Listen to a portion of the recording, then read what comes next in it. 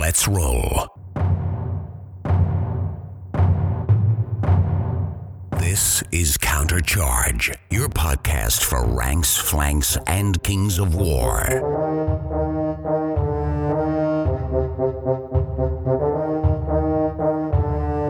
Join your hosts as they delve into the world of Panithor and bring you worldwide coverage of all things Kings of War.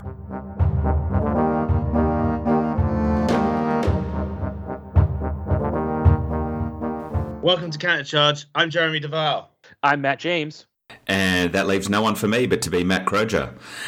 Tonight we are joined by the head honcho, the Grand Poobah, the Sultan of the RC, Mr. Matt James. Thanks so much for joining us, Matt. Not a problem, guys. Good to be back. So tonight we're going to continue on our series of Clash of Kings hype episodes, and we're going to focus a little bit more on the playtesting process and the RC with you, Matt. So let's get into it. So, Matt, you've had quite a bit of time as chair of the Rules Committee now. I'm really interested in how you might have seen that role change over time, or how it's changed in the context of the changing RC over the last couple of years. Yeah, so I don't think the role itself has actually changed, to be perfectly honest. Although you gave me a very grand welcoming then and explained that I was the Grand Poobah, etc., we are very much a round table. And so my role is kind of just to liaise with Mantic and, be that sort of voice, if you like, and sort of liaise there. Now, what has changed is the personnel. Obviously, last year, Elliot and Pat and Mike joined, and Dan and Jeff left us. So naturally there's different personalities there. There's differences of opinion, new ideas coming on, and also we've had Kyle's taken a bit more of a role with us, which I'm sure you discussed with him when you did your episode. I've not had a chance to listen to that yet. So yes, I would imagine that he's explained some of the things that he's been doing there, but that means that we generally speak to Kyle a lot more than we used to. It used to just be kind of going to Matt Gilbert. I mean, we still speak to Matt and Rob and all the other guys and Ronnie at Mantic. But yeah, having Kyle there now, and so Kyle's great because he knows the game. He plays the game, whereas the other guys at Mantic perhaps don't get quite so involved on that front. So lots of things have changed, but the role itself, I would say, has stayed pretty much the same. I'm really excited to have you on the show. We've had so much fun, and you guys have heard our first one of developing and going through these episodes of sort of getting everyone excited for Clash 2022. And I'm curious, as we talk a little bit with Matt about looking at the Clash pack through the lens of testing and playtesting, when you guys were getting ready to really get deep into 2022, did you have in your head already some design goals that you wanted to touch, or did you have a list of like priorities you were hoping to work on in the Clash pack? Nothing beyond the norm, really. I mean, we know that Clash of Kings, as an annual update, generally provides us with balance updates and stuff like that. And I think the format's pretty well defined in that respect. People know what they're going to get with a Clash of Kings book. They're going to get some new spells, some new artifacts, some new things to play the game with. So I think in terms of that, it was somewhat a case of more of the same. However, somewhere down the line in the design process, we came across this idea that we would do I think it's been announced that we're doing a no nerf cock. So we've not directly nerfed any units. Of course, all the nerfs from previous amendments, whether they be in the FAQ or last year's Harpy's Rift supplement, do carry over, but there's no new nerfs in the book, and that was quite a challenge to work with. I mean, sometimes you look at things and you think, we should probably nerf that, but we kind of settled upon this idea that we try and bring everybody else up rather than knock people down, and naturally that presented its own challenges. But it was definitely a design ethos, if you like, from that point once we'd all agreed on it. So, yeah, it was something to work towards. I think we've largely achieved a good outcome with it as well. And I would think that if you're approaching it through that lens, right, of instead of nerfing the one or two troubled units, let's bring up all of the other units, that would maybe lead into, I think a lot of people have talked about how this Clash of Kings is the biggest one yet, just about as far as the amount of stuff. Did that do you think that idea of buffing as opposed of nerfing led to some of the sort of increased size of the Clash updates, or do you think just this is just naturally kind of the time for sort of version 3.5, if you say, or speak a little bit about to the logistics of this Clash of Kings being the biggest one that we've seen so far? So I don't think the no nerf thing particularly added to the workload, if you like, or the amount of changes that are happening. Maybe it did have some sort of effect, but I don't see, it wasn't like a conscious thing. What was more a conscious decision was the fact that last year we were extremely limited in terms of what we could change by the page space available to us in Halby's Rift. Originally, before the pandemic, Halby's Rift was going to be a standalone book, and then we were going to have Clash of Kings as per usual. So once it kind of all got merged into one book, we got told this is how many pages you've got, and away you go with the balance changes. So last year we really had to kind of pinpoint certain units and make those changes. So we were quite conscious that this year we kind of had to make up for that and really try and address more stuff than we did last year. So I think that was one of the things that was conscious.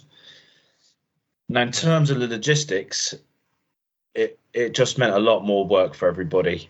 We naturally had a lot more stuff to test, which we'll come to in a bit, and it meant that we'd have to put calls out to people. We haven't had this tested yet, guys. We really need such and such tested, because there's so much. I mean, really, testers are going to struggle to do it, and I think there's a natural tendency, especially with the new halflings coming out, for people to kind of focus on the new shiny stuff.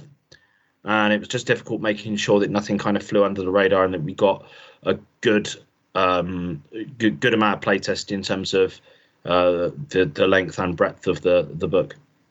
And that's the thing, having come from in a previous life, I was a video game tester, and some of that means like, I have to, in this level, I have to try to run into every single wall. Or I need to try to, everything needs to be tested, right? Not just the new fun stuff. You got to sometimes do the stuff maybe that is not as exciting to test, but it's all part of making the best product you can. Mm-hmm. Yeah, exactly. Yeah. So I'm in the US and I'm a tester. Matt's in Australia and he's a tester, and you're in England and working on the RC. How important do you think it is, or maybe speak to a little bit about the fact that in testing we have testers from all over the world, from different metas, different groups? Is that something that the RC, you guys, as the testing process, actively think about, of wanting to have those different perspectives? I'm curious to hear your thoughts on that. Yeah, so certainly when we were selecting new RC members last year, we kind of looked to have someone from the States, UK, and from Australia when Mike, Elliot, and Pat joined us. So that's something that we're quite conscious of on that level.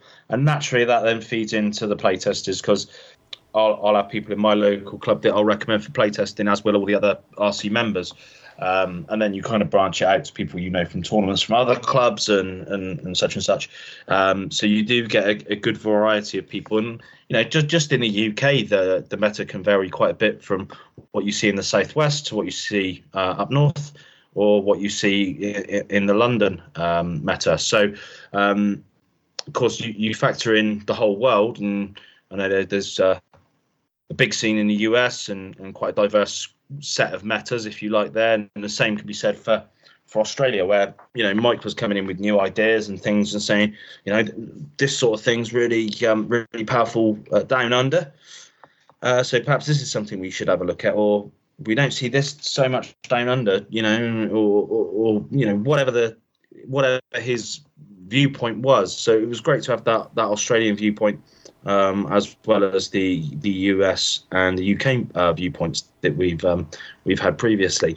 But what I think's most important is not just the fact that we have a variety of metas represented, but a variety of different player types. Not everyone plays the game to be a top tier, top table general, and I think it's important to get some of the guys who are perhaps a bit more not knowledgeable in the game still, but a bit more focused towards just having fun with it. And ultimately, the guys on the top table are the tip of the iceberg, and they do tend to be the most vocal players. But actually, you go below the surface of that, and there's a hell of a lot of players who are just playing for enjoyment, are just playing for fun. And I think it's important that they have their voices heard as well. So giving them a platform to do that through playtesting is really key, because there might be something that is actually, it might seem to be pretty balanced, and the top table guys might have one opinion on it, but actually if it's unfun, then that could actually do the game damage. So it's good to have a variety of different standpoints from that point of view as well. And I think, Matt, I felt that was like pretty well represented, and we'll talk a little bit more in details about playtesting in a little bit. But I think that there was a lot of different feedback coming right along that spectrum of, is it fun, flavorful, and makes sense? And then is it also balanced? Right there, that's a continuum of opinion, and I thought we had nice opinions from all sort of along that continuum. Yeah, I feel like you can kind of quite easily make a balanced game if you disregard all the narrative side of it, and you disregard what a unit should be. I mean, we could just look at a unit, say, okay, it needs special rule X, and give it to it without any consideration to the narrative, to whether it's any fun, and we could go down that route.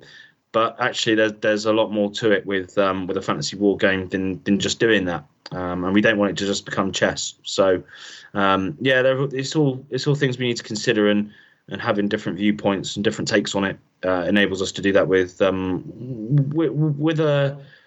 a good degree of success, I think.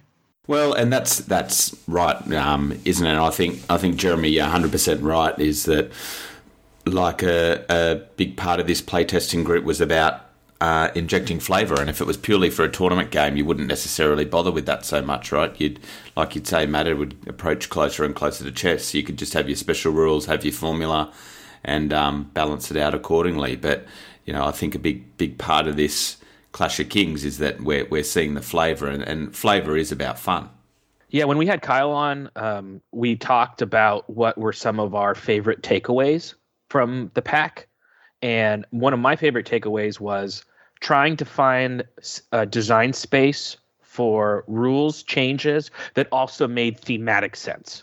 This unit needs something, right? So we're going to change the rule, but let's work it into the fluff. Let's be cognizant and aware of, we're giving this rule not just because unit X needs to be a little bit better or whatever, but we're also trying to think about, how does this rule make sense with the army?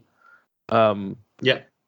I'm curious for you, Matt, looking at, is there anything that sort of stands out, before we get into the more specifics about playtesting, but when you're sort of looking at the Cock pack now as it's on its final stretch to being laid out and ready to come out, what is there anything that's you feel is like a really good success, or something that really stands out at you about the pack generally that you really love? Yeah, and I'm going to contradict my last statement now, because one of the things that I really love in this Clash of Kings book is the change to conditional inspiring. We have got rid of conditional inspiring, so there's not going to be any more inspiring brackets, insert keyword here. Inspiring is inspiring now. And whilst that does lead to some thematic issues, for example, a Dwarf Warsmith suddenly inspires Brox, okay, I can kind of live with that. One thing that I was really kind of noting was that all of the armies that were doing really well had lots of access to inspiring on heroes that you would take anyway. It was kind of like Undead are a really good example of this. where you look through their list of heroes, and off the top of my head, without going back and counting now, I think they've got about 9 heroes excluding living legends, 11 heroes excluding living legends, and 9 of them just had flat inspiring. Whereas you look at, say, Free Dwarfs, and everything was Rangers only or Tracker only, which whatever the keyword is there, or Berserker only, and they were really limited. Trident Realm were another one that were really limited in that respect as well. And I think what that did was that kind of shoehorned you into battle group deployment, whereas Undead and armies like Night Stalkers as well, they don't particularly care about inspiring; they just borrow yours. So I think it kind of shoehorned those armies that didn't necessarily have the wealth of inspiring options into battle group deployments, where when one unit of, I don't know, Thor goes down, you know where the Mythican's going, and you know where all the stuff that the Mythican inspires is going, and it makes it very rigid. Whereas I think now those armies have a lot more options, a lot more fluidity, both in list building, in deployment, and how they actually play. So I think that's really good. And I've always been someone that, as much as, yes, it's nice to stick to the theme and all the things I just spoke about in terms of giving units rules and having things make thematic sense, I don't think that inspiring, the edge cases that we have there with inspiring, for example, the Dwarf Warsmith inspiring Brox, is a huge price to pay. I mean, you could make your own narrative. I'm very much someone that likes the idea of your guys being your guys, and you can kind of create your own narrative off of that and say, well, the Brox are inspired by the Dwarf Warsmith because they're convinced one day one of his contraptions is going to work, and that makes them want to hang around and fight a bit longer, or whatever it is you want to make the case for. So that is one of the things that I think is really going to have a big effect on the game, big impact on list building. Big impact on what we see on the table and how armies play. Yeah, that was on both Croger's and I's list when we talked with Kyle about things that we loved too out of the pack was to change to inspiring. And I think one of the one of the thing might come up was like, well, that then sort of the BSB becomes sort of obsolete. And to me, I'm like, that's fine. The BSB is boring anyway. So why not have more interesting characters, that also give inspiring? So, and like you said, it leaves you still narrative space to be like, maybe the Warsmith was like, happened to help that clan at the right moment. So now these are like his personal bodyguard of Brox. I mean, so I think there's still room, like you said, to explore that narrative space. Yeah. And I think one of the other things that I'm a big fan of is achieving the greatest impact with the least amount of change. So, in my ideal world, and this is just me personally speaking, not the views of the RC, but I would quite happily make, if we could make massive changes to how the game plays and how you build lists and that sort of thing, by only making, say, 3 or 4 actual changes, then I'd be okay with that. Now we're never gonna get to that stage. There's always going to be units that need tweaking. There's always going to be new spells to add in, new items, all that sort of stuff. But I like the greatest amount of change made with the. Sorry, I'll rephrase that. I like the greatest amount of impact with the least actual amount of change. Whereas others might have the viewpoint, well, actually, we would like to reprint every army list and amend things by a point of nerve or 5 points on the unit and go through everything. But my kind of philosophy is very different. But like I say, we've got a wide variety of viewpoints on the RC, and we always kind of end up meeting in the middle somewhere. So, yeah, I think it's one of those changes. This is right up my street, and I'm sure people will enjoy it. Completely agree with you guys on the inspiring. From one point of view, it can look like it's less flavoursome by not taking that, but yeah, on the other hand, you can build narratives around these characters that were never taken before because they were conditionally inspiring. So I totally agree. I think that's one of the best changes. And like you say, Matt, you don't want change for the sake of change, right? So that's a tweak to a rule that potentially will have quite a bit of change in the game without changing necessarily how the game plays. So I think that's can I say, an inspired choice. I see what you did there. The other thing I will touch on briefly, and we've kind of already seen it in Halpi's Rift, but now this is kind of making its way into the core game, and that is spellcaster levels and how you are going to be able to purchase spells at different values depending on what level your spellcaster is. So, for example, you may have a level 1 Goblin Whiz. That level 1 Goblin Whiz can only buy spells at level 1. It won't be able to buy them at level 2 or level 3.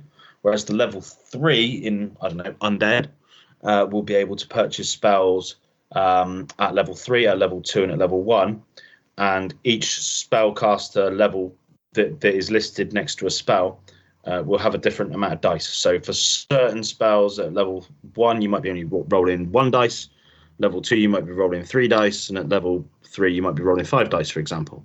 So that's one thing that's going to really shake things up and make Magic feel magical, because I think that's one of the criticisms that Clash of Kings has had. And there's a number of artifacts and upgrades and stuff that you can use to buff your spellcaster level, so you can then go back and buy spells at perhaps a slightly increased level. And then there's a few other things that let you do some interesting stuff with casters. So yeah, making Magic feel magical. There we go. That's another one of the changes I'm excited about. Yeah, I mean, for me, one of the things I wanted was just like one more bite of complexity, or like one more little nibble of flavor, or one more. Like, I love the simplicity of Kings, and I love that it's how you win Kings is you're playing on the table and not memorizing all the obtuse, obscure rules. You know, Kings is one on the by the play, but I think a lot of people just wanted just a little bit more of that sort of wow factor, or just a smidge more of that flavor or depth or whatever. And I really think this pack has achieved adding that with not making the game lose its spiritual core of being a minute to learn, lifetime to master. Yeah, and I think this is one of the things that's quite good about the mixture of personalities that we've got on the rules committee at the moment. We've got Chris and Jason, who've been on the RC for a very long time now, all the way back to, I think, version 1, or certainly Chris was. I think Jason came on early days of development of version 2. So they are, I'm sure they won't mind me describing them as traditionalists, and they kind of keep things very grounded. And then at the opposite end of the scale, we've got Pat and Elliot who've come in this year, or last year, to work on this year's book, and they are, full of new ideas, lots of new things, and that's great. And I think we've got me and Mike who kind of sit in the middle of that, and we're not against change, and nor Chris and Jason, they're not against change, but it's like, how do we filter the ideas? How do we make sure that we're doing the right changes for the right reasons, and the right amount of change as well? Because the last thing we want to do is basically publish what would effectively be like V4 of the book via Clash of Kings, because that would be too big, be beyond the scope of the book. So yeah, it's good that we've got that good mixture of personalities, and like I say, we always kind of end up meeting somewhere in the middle, and that's really good for the game. It's interesting dynamic, means sometimes we do butt heads, but I think in the end we get to the right outcome. I think one of the things we talked about, as far from Matt's, Croger's, and I's perspective on being a playtester, that the playtest group, even though coming from different opinions, the end goal was still the same, which was wanting the best game possible. Do you feel that's like among the RC too, that even though people have different maybe paths on how to get to that goal, there's still a really just desire to have the absolute best version of Kings as possible? Yeah, I think that is obviously the goal. However, what you think the best game is might differ from what I think the best game is, and I think it's good that there's 6 of us from all around the world, and we can kind of hammer these ideas out, discuss them at length, and work it out. If you come to me with an idea and I don't like that idea, well, I'm not just going to say no, I don't like that idea. It's going to be a case of, okay, I see what you're trying to achieve with this, but is there a way that we perhaps achieve it in another way? And we will discuss it. We'll work it out. Other people will feed in and we'll vote on it, and we'll figure out a way of making the game that is making the game better in the eyes of the majority. So I just wonder, before we move on to the next bit, Matt, can we twist your arm to say if there was a single change to a unit that is your favourite from the book, would you be able to give us an example? There's so many. There is so many. I think the obvious answer that I'm going to give is the buffs to monsters. The monsters and titans, a lot of them have received the Rampage or Slayer special rules. That was quite interesting in development. First of all, we only had the Rampage rule, which is extra attacks against small stuff. And then I came up with the idea that actually we should have something that counters that. So it's not just all monsters having the same special rule, because we wanted to make monsters interesting and different, right? So the last thing we want to do is give them all the same special rule. But we also wanted to make them all better. So actually, by making some monsters anti-monster monsters and giving them the Slayer special rule, where they're getting more attacks against bigger stuff like other monsters, we've really created a nice little dynamic there, where if you are playing against an army that has, say, a couple of Rampage monsters, Titans, I'm using old terminology there, but you know what I mean. Then perhaps you counter that and you deploy your Slayer monsters or Titans opposite that. So I think that's a really nice dynamic. It applies to a lot of armies. So no, I can't single out one single unit, but I can single out a unit type that I'm quite excited about. Awesome. Yeah, well, that's definitely something that, we had talked a little bit about that in the past, but a little bit more detail on how the monsters and titans are getting better with these special rules, which grant them bonus attacks against different monster types. And again, to me, that's a perfect example of, okay, we need to make something better. And then let's also think about thematically where some monsters would be better at just like stomping on infantry, or certain monsters are better at killing other monsters. So it's a way to increase the ability of a unit, but also add imagination space to it. It's again the least amount of change for the greatest amount of impact. Kind of aim of mine. So yeah, that's something that I'm really pleased with. Awesome. Okay, we're going to take a quick break, and on the other side, we'll get back more into the details about all things playtesting. We'll be right back.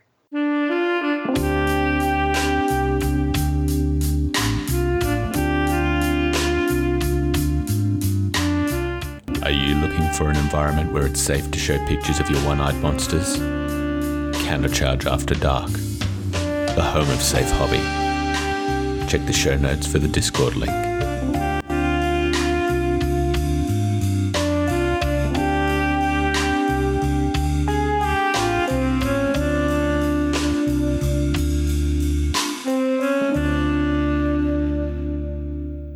All right, and welcome back. So now let's move on to the playtesting specific part of the show, where we find out a little bit more about the process. So Matt, I'm interested, how is the pool of playtesters usually collected? We pull names out of a hat. No, I'm just joking. The RC members will know people in their local area, their gaming clubs, their tournament meta, that they will be able to recommend as playtesters. Then that kind of starts to branch out a little bit. You've got, people that know people and, recommended. And it's all a little bit word of mouth, which is okay.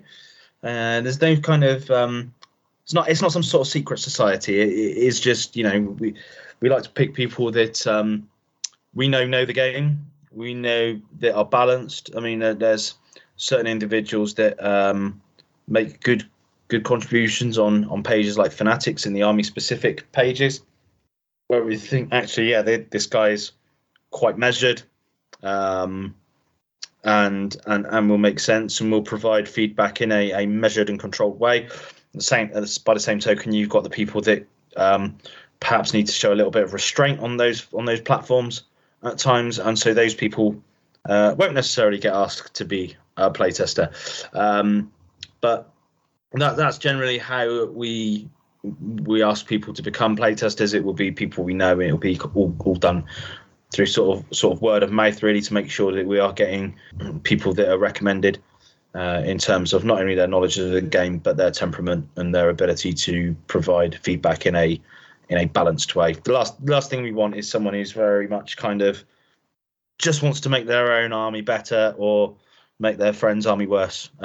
Trust me, it's been tempting sometimes to nerf my friends' armies that I've lost to, and I even jokingly threaten it sometimes at the club. But we must refrain from doing so and make sure that we pick some balanced individuals that are going to take it seriously, that are going to be, that we can rely on, and that are going to make good contributions. Yeah, and that can be really hard, isn't it? I think I mentioned it might be on our episode with Kyle, is that everyone does come to the table with their own bias, right? And it's about whether the individual can recognise that bias or not. Because, based on your local meta and what you play, or even the people you like, not even necessarily your local meta, it might just be the person you play against most, you're going to get this potentially skewed view on what's right and wrong rather than through a lens of the entire game, aren't you?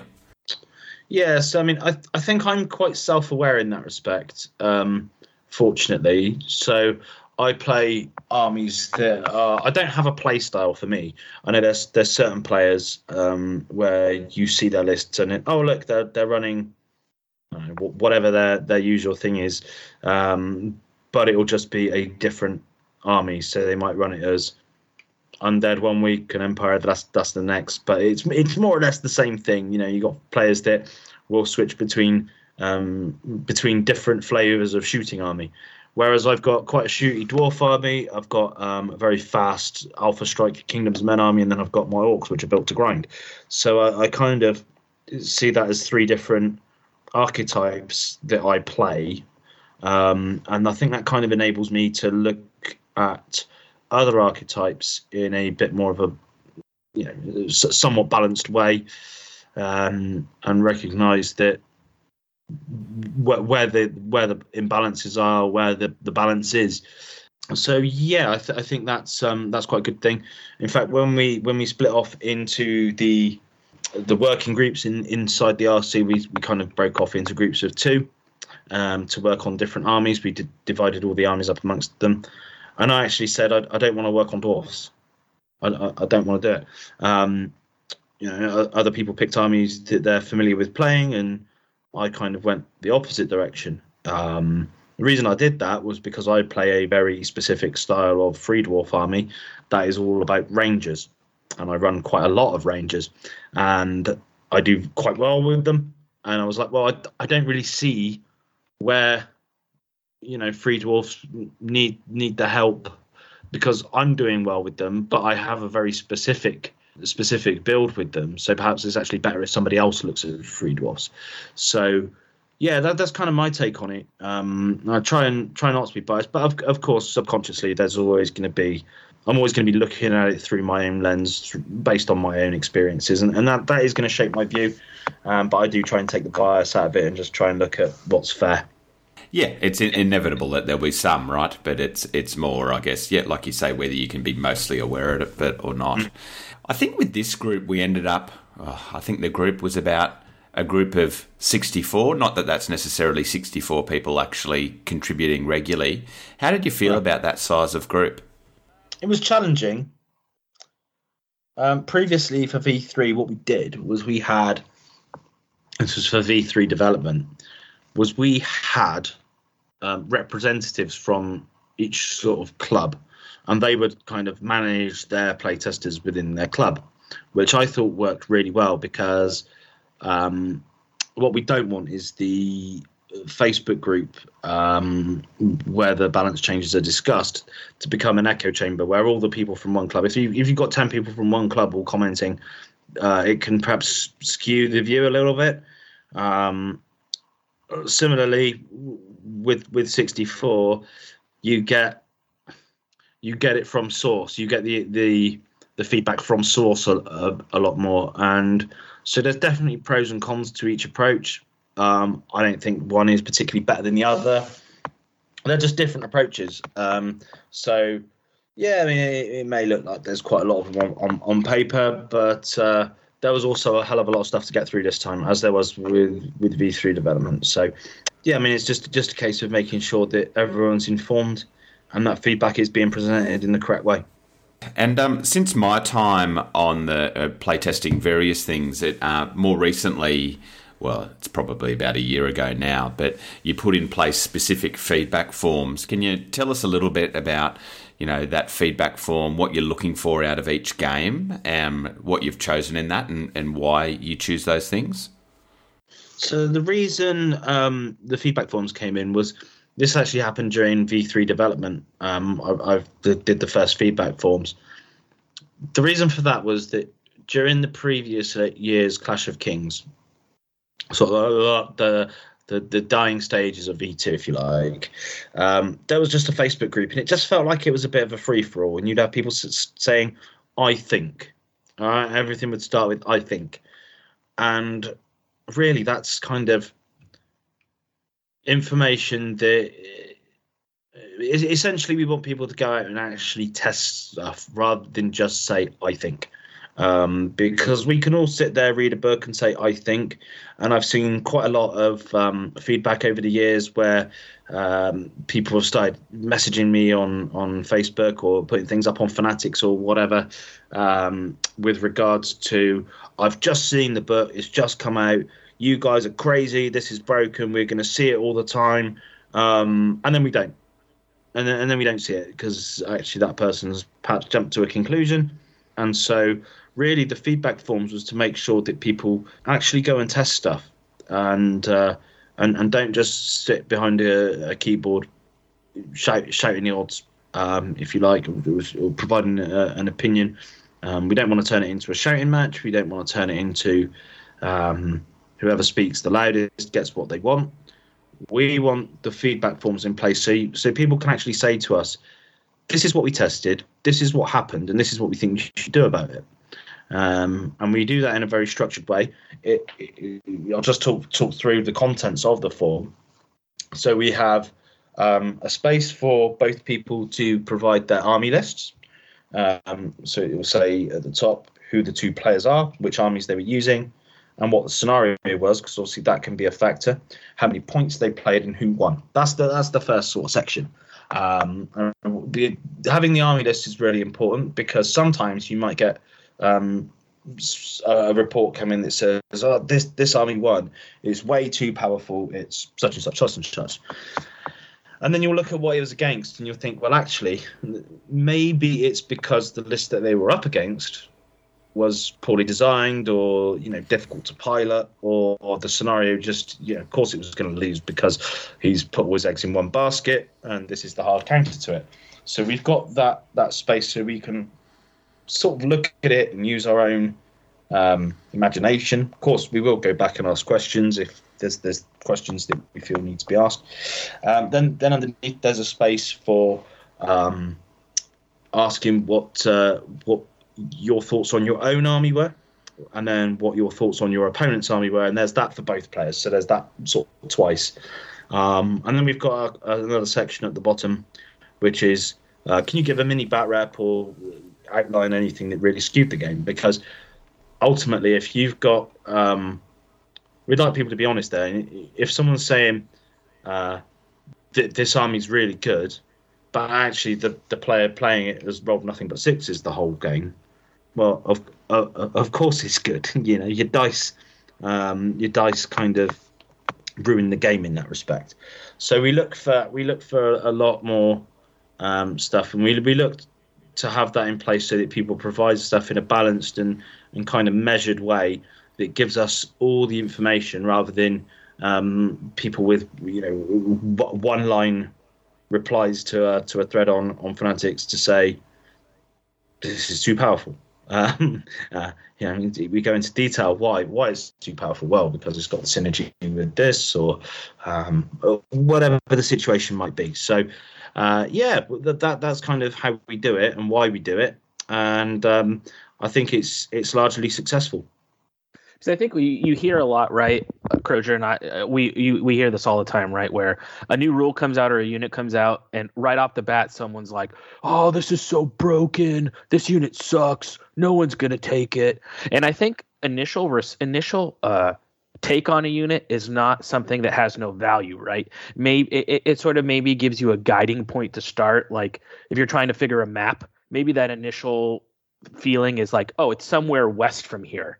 So sometimes I think that the initial sense can give you maybe what you want to look at, but it's really only until you get down into playing like, let's play this thing that we made that might be too good, but let's play it against a counter list that we know does well against it. Let's play it against a list that it probably would do well against, where you're trying to look at in all the different permutations that you might see it, and that's when you begin to get the real concrete data. Exactly, and I think we've had even during playtesting this time around, we've had people that say, they'll post something like, "I think such and such is too strong." Okay, well we'll make note of that. We'll make note of their opinion that something is too strong, and we'll keep an eye on it, and we'll look to see if anyone tests it, and if no one does, we'll put out a call and we'll say, "Guys, a few of you have raised a concern about Unit X. Can anyone make a list which contains Unit X that and test it and give us the feedback?" So it gives us a good starting point. And of course, those opinions give us our starting point as well before we've had playtest feedback, because naturally we'll be basing Clash of Kings changes off what has taken place in the tournament scene over the previous year. So whilst we won't necessarily have the structured feedback forms at that point, we will have plenty of stuff to go on and plenty of consensus that, hey, this unit could do with some help. You don't see many of them, you see too much of this, and that'll be our starting point. So yeah, it's useful, but it's only useful in terms of giving a starting point or noting things for further exploration. Yeah, and that's a good segue into the next question. Is with so much going on, how do you guys ensure that everything has been covered and tested? Yeah, so what we'll do is we'll keep an eye on what forms we've had in, and this is the other reason the forms come in handy, because we can see in quite a structured manner what's been tested and what hasn't. If there's stuff that hasn't been tested, I think you probably saw posts from myself, Pat, Elliot on the playtest group. Hey guys, we need such and such army tested. We haven't had much data on, I don't know, orcs, for example, or we haven't had much data on a certain build or formation or whatever the case may be. So it does help to highlight those things, and we do put calls out to say, guys, can you please help us and test whatever the situation is, whatever the unit is. And so in terms of the playtesting process overall, Matt, do you see any ways that you think it could be improved? Oh, I mean, I'm not going to sit here and say it's perfect. I think it's pretty good. And right now you've put me on the spot and asked for ways that it can be improved. And I sense it may be a somewhat loaded question, so I'm going to flip the question and ask the same thing back to you. No, I mean, intent wasn't that it was super loaded, but I think personally with Clash of Kings, I think it is hard to, and obviously we don't see everything that goes on with you guys, and you guys are working like mad. Yeah, exactly. I know. I absolutely wouldn't want to. I do wonder if, similar to internally to the RC, whether it would be better with smaller working groups to working on certain changes to make sure that everything got covered. That's all. Yeah, that I reckon that's and I'm not necessarily. I don't necessarily think that's right. I just wonder if that might work better. So I think that kind of happens organically anyway. So in the RC, we do break off and work in working groups on certain armies. So like I said a moment ago, we broke off, and there were certain armies that we dealt with, and you'd have, say, I don't know, Elliot and Chris working on certain armies, and then me and Jason working on other armies, and Elliot and Mike working on other armies. So we do kind of break off in that respect. But then you've also got the fact that players are going to play with what they play with, right? So if you're a Sylvankin player, you're naturally going to test Sylvankin. So I think actually the groups kind of happen organically in that respect. I don't think structuring it in a way where we're saying, right, you guys test this, you guys test that, is something that we absolutely need to do. I certainly see where you're coming from and understand why there might be benefits to that approach. But ultimately, I think the time spent organising that and the effort that is required to do that outweighs the benefits when it's something that kind of happens organically anyway. Yeah, I think that's fair. And Jeremy, do you have anything? Yeah, I mean, I think it was a pretty good process. I think that I wonder sometimes if, and I don't know the answer to this question, right? I'm just brainstorming. If there should be like I would hate to say like, okay, if you want to be playtesting, you mandatorily have to play X amount of games per week, or we're going to kick you out. You know what I mean? I don't know if that is the space I want to be in, but I did feel of that 60 some odd people, there were people who were just giving maybe anecdotal or apocryphal feedback, or just sort of feedback, or that I think this is too big or too whatever, but weren't playing the games as much. But that still gives you value, like you said, in that then it can be like, okay, guys, the call out this weekend, we want people play testing X, Y, or Z, right? So I think there's probably still value in having people with good insight and good intellect and good lenses who aren't playing as many games to still have a voice in the process. Yeah. And obviously with the COVID pandemic being on as well, I'm not a big fan of Universal Battle. I hate to say it. It's okay for now and again, but I couldn't be one of these people. Elliot is completely the other way, and there was a time when I almost wanted to have an intervention with Elliot and say, you are spending too much time on Universal Battle. You perhaps want to calm things down a little bit because you have a wife and surely you have other things to do. Perhaps chill out. But each to their own. And I'm not a big fan. I will do it every now and again for playtesting if we've got something that I feel really needs to be playtested. But that's the sole reason I have UB. And with the pandemic on, I guess there's people like me that didn't want to spend all their time on UB, but didn't really have any other option to do playtesting. And also the other thing is when you're playing in person, you are, of course, you can proxy things and that, but you are sort of limited by the models that you have in certain respects. So you might not be able to, spam Glade Stalkers or whatever the case is. You might not be able to do that because you might not have enough infantry painted up, or maybe you're using your infantry for something else you want to include in the list or whatever. So you are kind of restricted in that respect when you play test in person. That's not to say it's not valuable stuff, because actually that stuff that you do in person is kind of like that's the stuff you're going to see on the table in real life, right? Unless you're really willing to paint X amount of the same unit. Naturally, when the book comes out, people are going to be looking to tweak their tournament armies. They're going to have what they've got already. They're going to be looking to take that to a tournament. So it's going to be a case of, right, what are these one or two things that I can add? And then towards the end of the cycle, that's when you're going to start seeing the people that have painted up an entire army based off the changes. So yeah, I think it's all useful stuff. Different people have got different abilities in terms of the amount of time they've got to put towards it.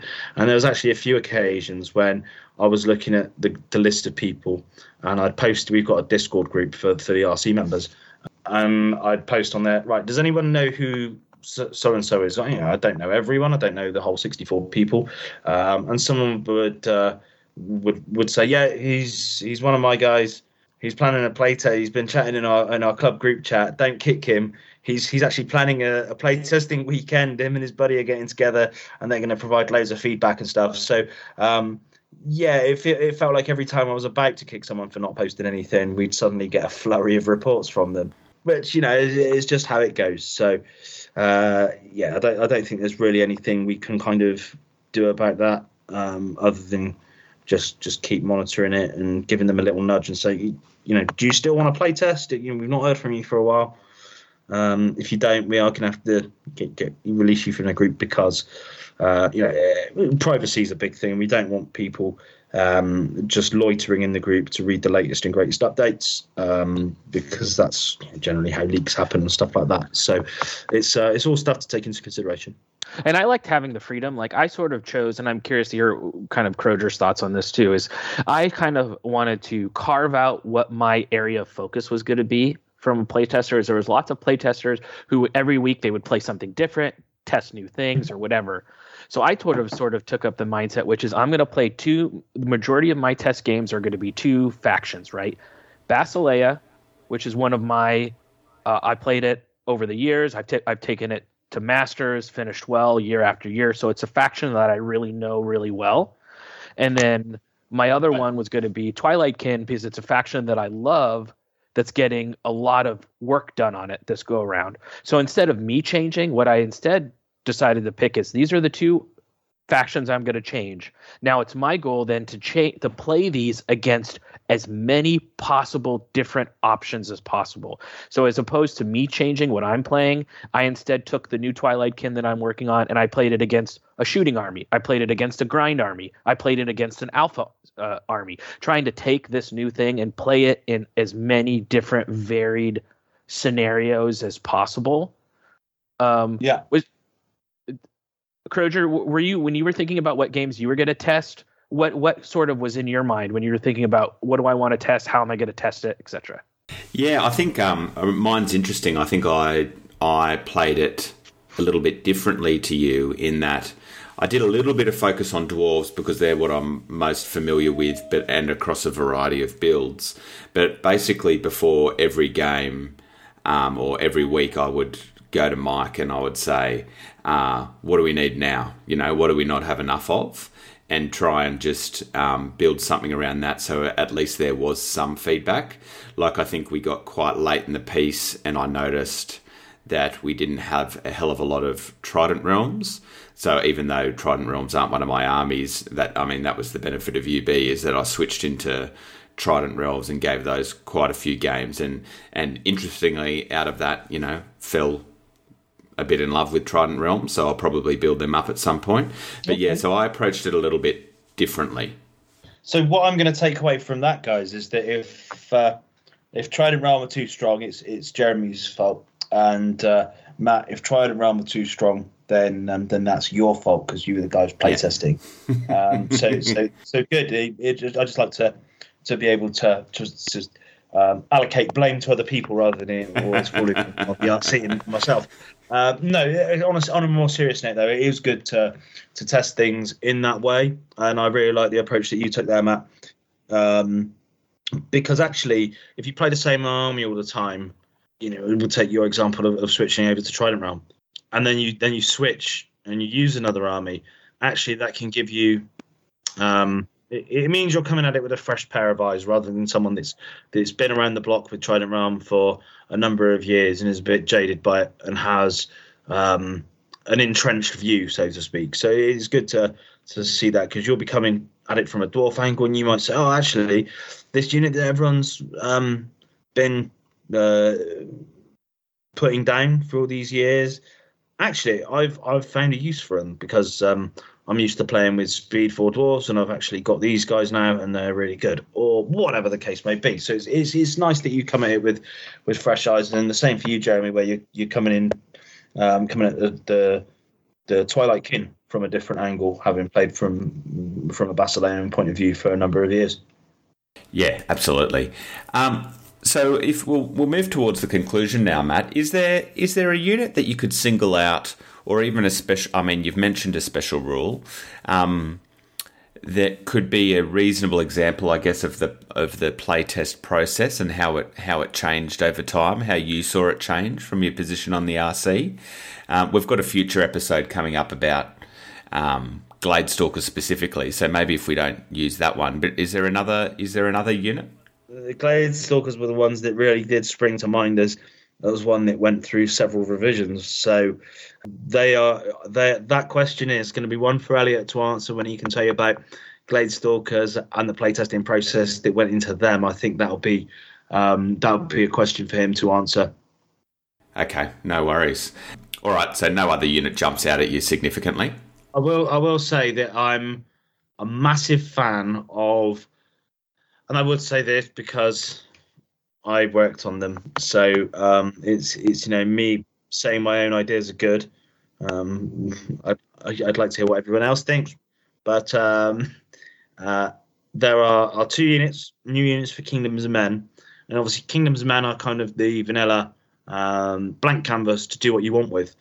And what we've actually done is introduce 2 new units to Kingdoms of Men, which actually up the ante in terms of in terms of them being a fantasy race, rather than just based in the historical kind of roots of the army, and we've kept it to the ethos of the army, where they are a blank canvas and you can do what you want. The 2 units are, and they're very much linked with each other. The first unit is Beast Cavalry, so you've got a very generic, bland, monstrous cavalry profile, but then you've got a couple of upgrades for them. You can pick one of the upgrades, which will mean that they get a better melee profile, or you can stick with the bland melee profile but give them fly. So it gives people an opportunity to use some flying cavalry, or use some big beasties with their knights riding them. And the other one, which kind of ties into that, is we've given Kingdoms of Men a new living legend. And I always thought it was strange that the Kingdoms of Men did not have a king. So this particular living legend is known as the Monarch. Gender neutral term there, so you can have a queen or a king as you see fit. And this is essentially a Kingdoms of Men chap, a general type on a dragon. So Kingdoms of Men, obviously the biggest monster they've been able to take, in terms of flying monsters, heroes, that sort of thing, has been the general winged beast, which they're good, but they ain't dragons. And then with the Monarch, you get to pick, I think there's 3 or 4 different upgrades that you can give him or her, as the case may be, where you can have the dragon without wings, and so you can have it running around on some kind of mammoth type thing, or whatever you want to model it as. And then there's a winged version, and then there's another few upgrades, which are various special rules you can give the particular living legends. So yeah, two very exciting things for Kingdoms of Men. I will need to get painting and modelling, because they're cool from a thematic point of view, and I would like to add a little bit more fantasy to my my Kingdoms of Men army, and I'd like to use Mantic models to do it. Yeah, I actually agree there, Matt, and I'll own up to I totally missed that change during the actual playtest process, and it's not until I've been looking. Well, actually, I think Mike pointed out to me once we'd kind of formally finished playtesting and then looking at the draft, and I really like those additions to Kingdoms of Men. One, because I think Kingdoms of Men needed a little bit of something, but 2, the flavour that injects. But I really like that base model profile where you can bolt on your things. It reminds me of the version 2 Beast of Nature a little bit, right? Where you've got quite a bit of variety in how you want that unit to perform for you in the context of the army. And I actually think that's a really good design philosophy. I mean, it probably means that there's more to playtest when it comes to a given unit, but no, I agree. I think if they were your ideas, I think they were cracking ideas. Well, thank you very much. I'm glad someone agrees with me. It doesn't happen often enough, in my opinion. But well, I like it. It's like, it's good for the play space for those players who like to. Okay, I'm going to buy a unit. Okay, I want to pay an extra point and give them weapons, or I want to do this. They want to have granularity in the unit selection process. Right. In the, like other games, you can buy a champion or a standard bearer, et cetera, et cetera. And Kings has a little bit more toned down. So this, again, it's not like a massive change, but it's giving you a place to, if you do want to have a little bit more of those custom choices, you have them. And the granularity in terms of list building is actually, the lack of granularity in list building is one of the reasons I sort of like Kings to begin with, in terms of, yes, I've got these set things and this is my toolbox and I select the tools from it to which I intend to do the job.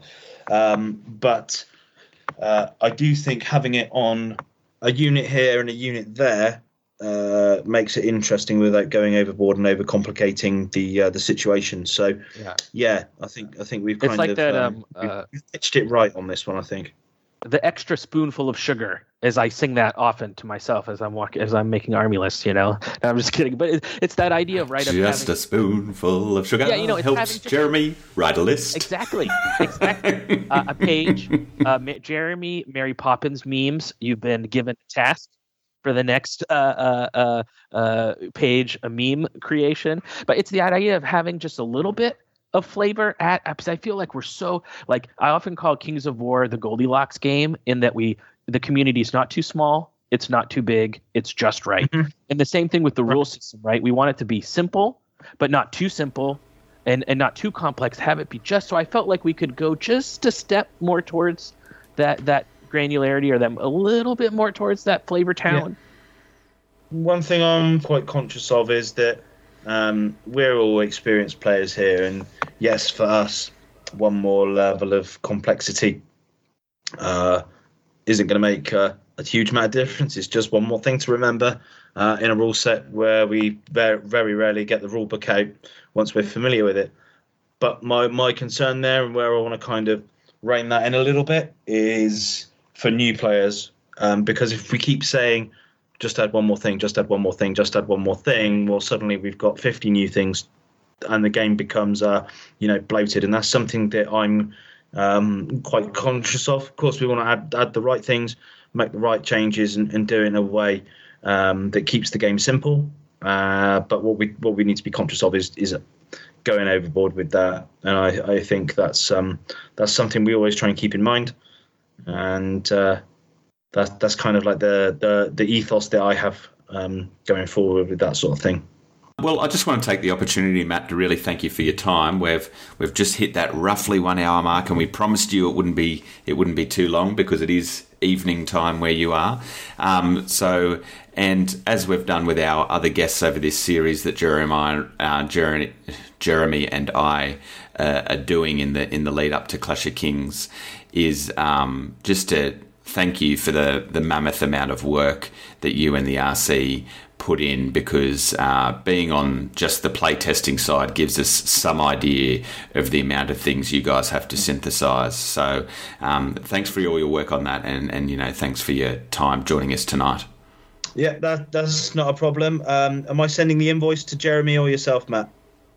Definitely Jeremy. Mm-hmm. Okay, not a problem. We'll work something out, so... Yeah. Jeremy tends to pay in nudes, though, so I'm not sure how keen you are. Yeah. Consider this a freebie. Yeah. He's like, never mind. This one's on the house. Yeah, I've just marked it off as paid. Yeah, paid. Invoice. No need to send a pictured invoice. We're good. All right, Matt. Do you want to take us out then? Thanks for countercharging. Keep listening. Thanks for listening, and we'll see you next time on Countercharge.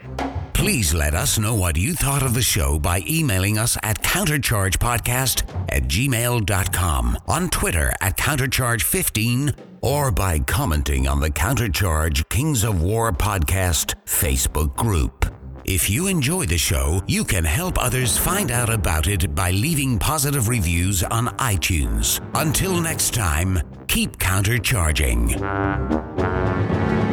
Music is a composition of Kevin MacLeod and is licensed under Creative Commons.